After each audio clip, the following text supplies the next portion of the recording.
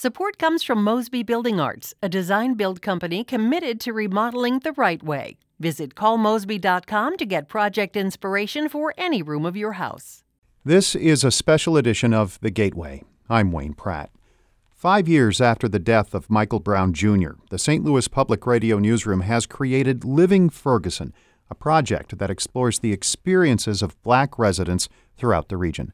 As part of that project, St. Louis Public Radio's Marissa Ann Lewis-Thompson spoke with Michael Brown Sr. In this extended interview, he talks about the day that changed his life. August 9th, 2014 is a day that will be remembered in history. An unarmed Black teenager was shot and killed by a white police officer. Within days, a movement surrounding policing and racial profiling of Black people would reemerge. But for Michael Brown Sr., that day started like any other. I went to work 5:30 in the morning. Got off about 10 because it was a slow day. Our house had burned down, so we were staying with Cal's mother and uncle at the time. And she was doing laundry. I helped her do the laundry. And my mother called probably about 11 and told me she had a bad feeling and I need to go get Mike. And I told her when I get done folding these clothes, I go over there and get him, you know. And I got a phone call that he was laying in the middle of the street, dead.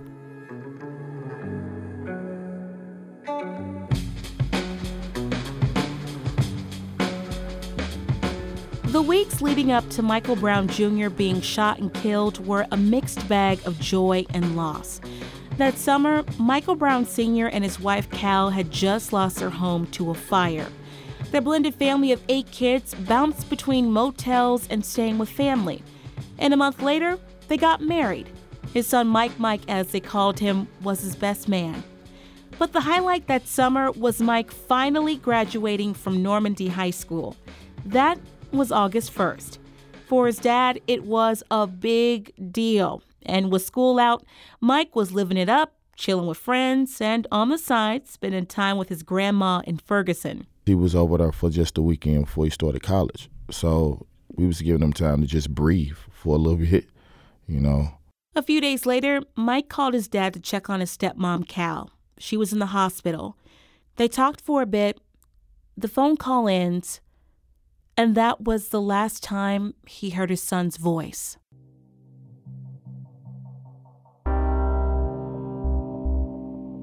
And then came the other call, the one that changed his life.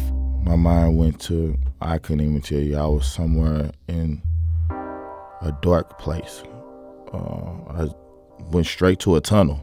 You know, I just was like, everything is moving too slow for me. I need to go there. You know, like, it's hard to explain. But just trying to get to where he's at, you know, and it's like people ain't moving fast enough or, you know, like almost in the Matrix, you know. But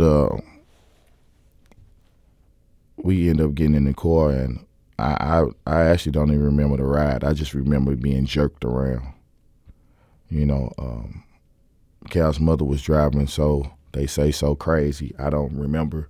I just remember my body getting thrown around from turns of the corners, and eventually we were there.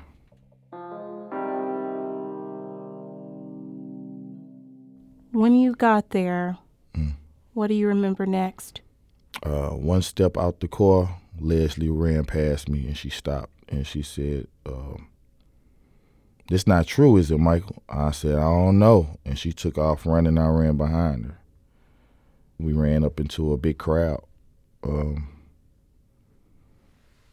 crowd was just so thick and, you know, and police everywhere and people screaming and people talking, you know, and just trying to figure out what's going on, you know.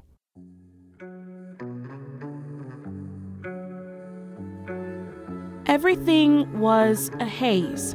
He wasn't getting answers. The police blocked him from getting a closer look.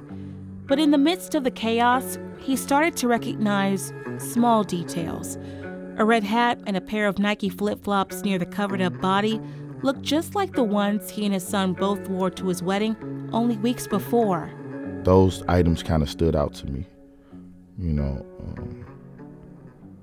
even though he was covered up. And it just kind of, I don't know. I still didn't want to believe it, but still not knowing, period, overall, just still not knowing, but just saying, that's not him, just trying to get people to answer questions and get answers. And nobody giving us the information we need. A friend of his son's walked up to him and confirmed all of his fears.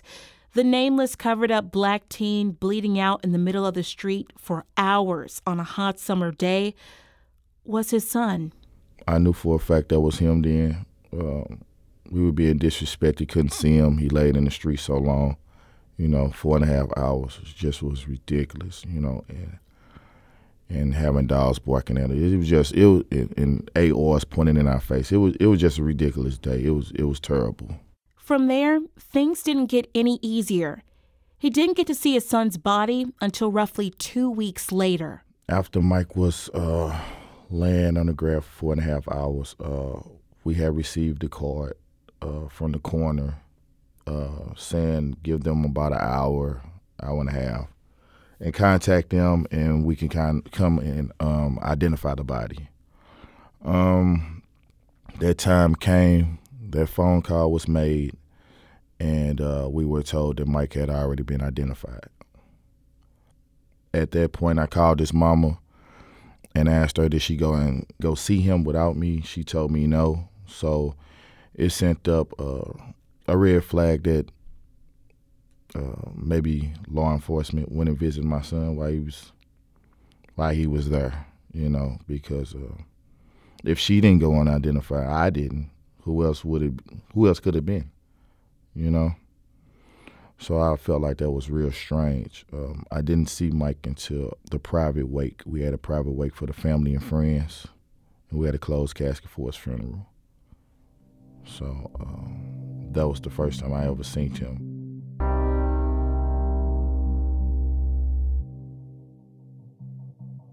What do you remember seeing him the first time? What was going on in your mind? I noticed that I said something to Cal about the blood on his fingernail tips and stuff like that. I'm very a detailed guy, so when I come in this place, I'm looking around. I'm looking. I'm very observant. So I looked at his fingers and I was like, "What?" I said, "It looked like it was a bunch of dirt. Why they didn't clean them up?" And she was like, "This probably was blood. Leftover blood that was in his fingers." And then when I looked at his clothes, that kind of camouflages everything else. But I looked in his face. He was just, they did a good job. Yeah, he was well put together. He looked it in peace to me.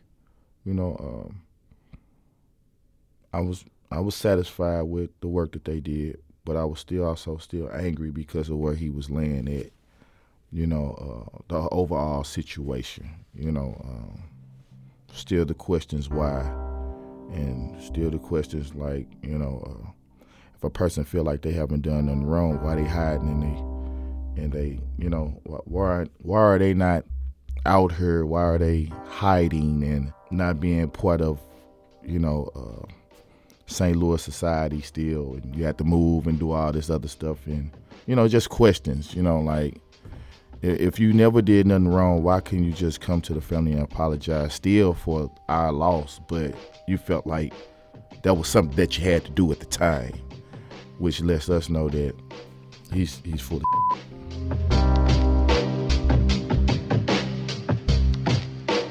You said there was a moment when you looked at him that kind of took you back, and it was a good moment. Any parent would be happy about graduation. Mm-hmm. Can you talk about that moment for you? Because you say you were just so proud and overjoyed. Yeah, I was very happy, that he graduated. It was a big accomplishment,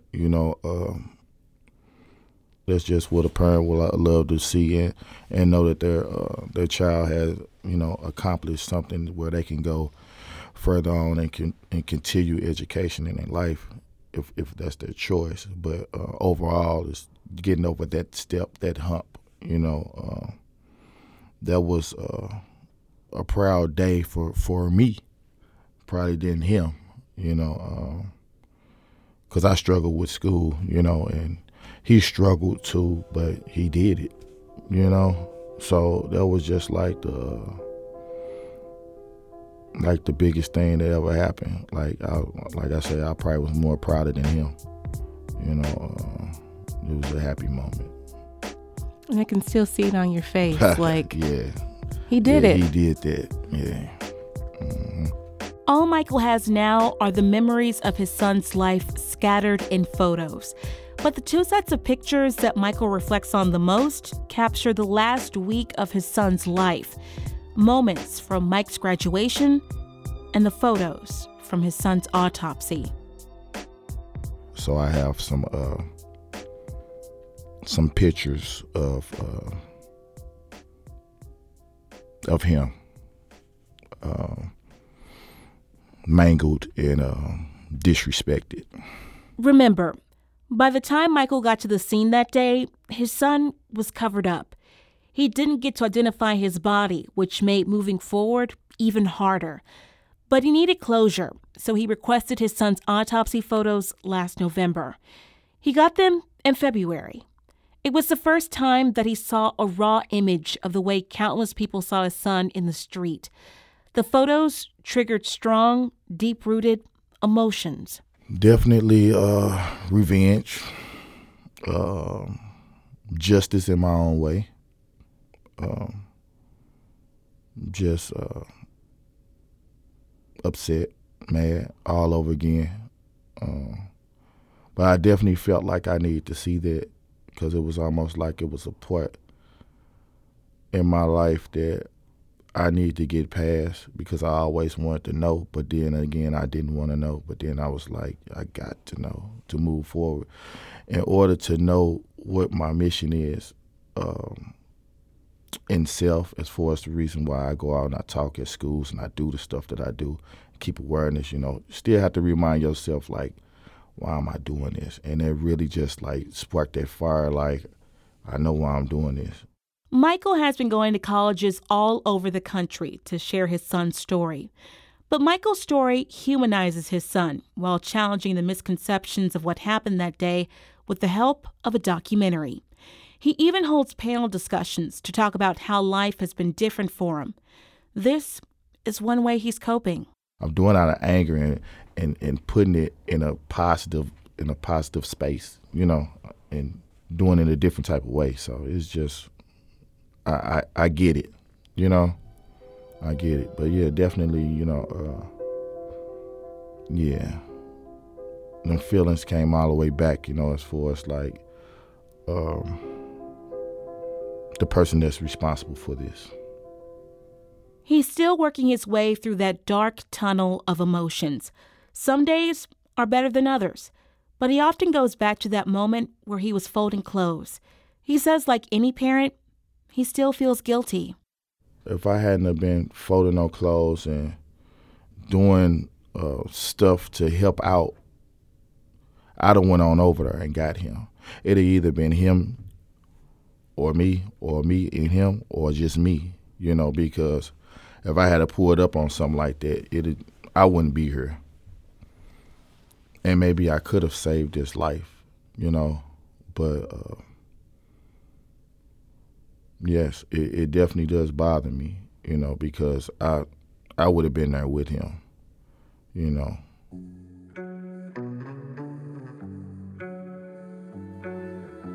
I've been shot before, and it's not a great feeling, and just to know that he took multiple shots, more than I have ever taken, and just to know the pain and what what your skin and your body and your ligaments and your muscles, how they react after being hit by a bullet, when they shut down, they get limp, and just know that he had to experience something like that. And plus, taking something in the head like he did is just, it bothers me, because I know that feeling, and I know what he had to feel before his fatal shot. I know what he was feeling before his fatal shot, and it definitely bothers me that he had to go through that, because that pain there is something that nobody, first you feel the pain, then you feel the heat. It's almost like your skin is healing back up after so much ripped fire, It's just a burning sensation. It's like your body just, it's like it's re-healing, but it's not healing fast enough. But you just going through the process of hard pain, like it in fire, So just to know that he went through that, it just,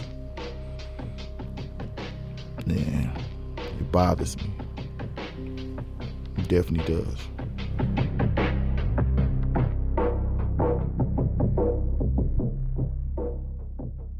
The days, weeks, and months that followed his death were a struggle for his family. Everywhere they went, Mike's name was brought up. Even at school, Michael and Cal's older kids had to deal with it. They went through people asking questions, people having conversations. They didn't want to get involved in because they didn't want people to know who they was. If they wouldn't, if they didn't have the last name, they just didn't want people just to focus on them. Sadly, they had to take different conversations. People was having conversations in classes. One class, one of the girls had, they had to do a report on this. People was debating and having different type of say-sos, and they had to sit through all this, and listen. It was pretty devastating for them, just to know that people had their own mind and thought that, basically he deserved it, as they say. Them getting into arguments about the fight, tear up schools. It's been a lot. And grieving hasn't come any easier for their younger kids, who are still trying to make sense of everything. The little ones, still asking questions. Tyler asked Cal the other day, told her she missed Mike, bust out crying. They had a conversation. A lot of people don't know how bad and effective that this can be towards siblings. People seems to worry about themselves and don't worry about how other people are feeling, especially children. So definitely just making sure they are staying on the right path and getting the right people to express themselves to. We all got a shrink, or a doctor. I say a doctor that we talk to. So we can get some of those feelings out so they don't explode the wrong way, but overall, no one hasn't forgotten about him. His good, his jokes, his fun time, his laugh, everything that every emotion, character, everything that he put into this family, no one hasn't forgotten. So he still lives on, but we getting through, and they are getting through the best way they can. But we just got to stay positive with them and make sure they stay on the right road. Even with all the support from family, friends, and even Black fathers who've gone through the same thing, nothing seems to fill that void. Michael spends a lot of his time visiting his son at the cemetery, whether it's late at night or in the middle of the day, just sitting at his son's grave. It's a place where he lets his guard down and tells his son how he's feeling. You know your old dude still love you, man. You ain't went nowhere. People forget. I don't forget. You still here with me. I just tell him I miss him all the time. I just sit there. Sometimes I don't even say nothing. I just look at the ground.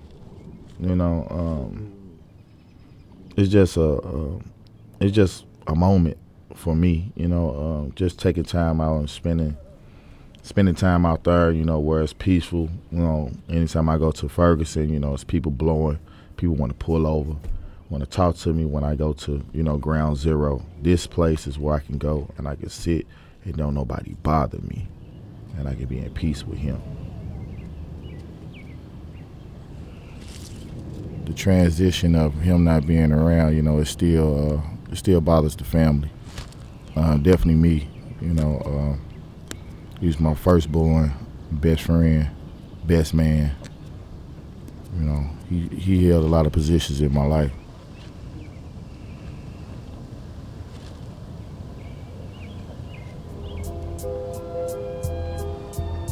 That was Michael Brown Sr. reflecting on the life and death of his son, Michael Brown Jr. He spoke with St. Louis Public Radio's Marissa Ann Lewis-Thompson. This piece was edited by Maria Altman and Shula Newman. The profile of Michael Brown Sr. is just one part of a larger project the St. Louis Public Radio newsroom has produced. It's called Living Ferguson, 5 years after the death of Michael Brown Jr. You can listen to other Black residents from around the St. Louis region talk about their own observations and reflections about Ferguson, policing, and their hopes for the future. To hear those experiences, go to livingferguson.org. I'm Wayne Pratt. This has been The Gateway. Support comes from the Missouri Forest Products Association, committed to conservation and careful management of the state's forests to make them more resilient and better habitats for wildlife. ChooseWood.com.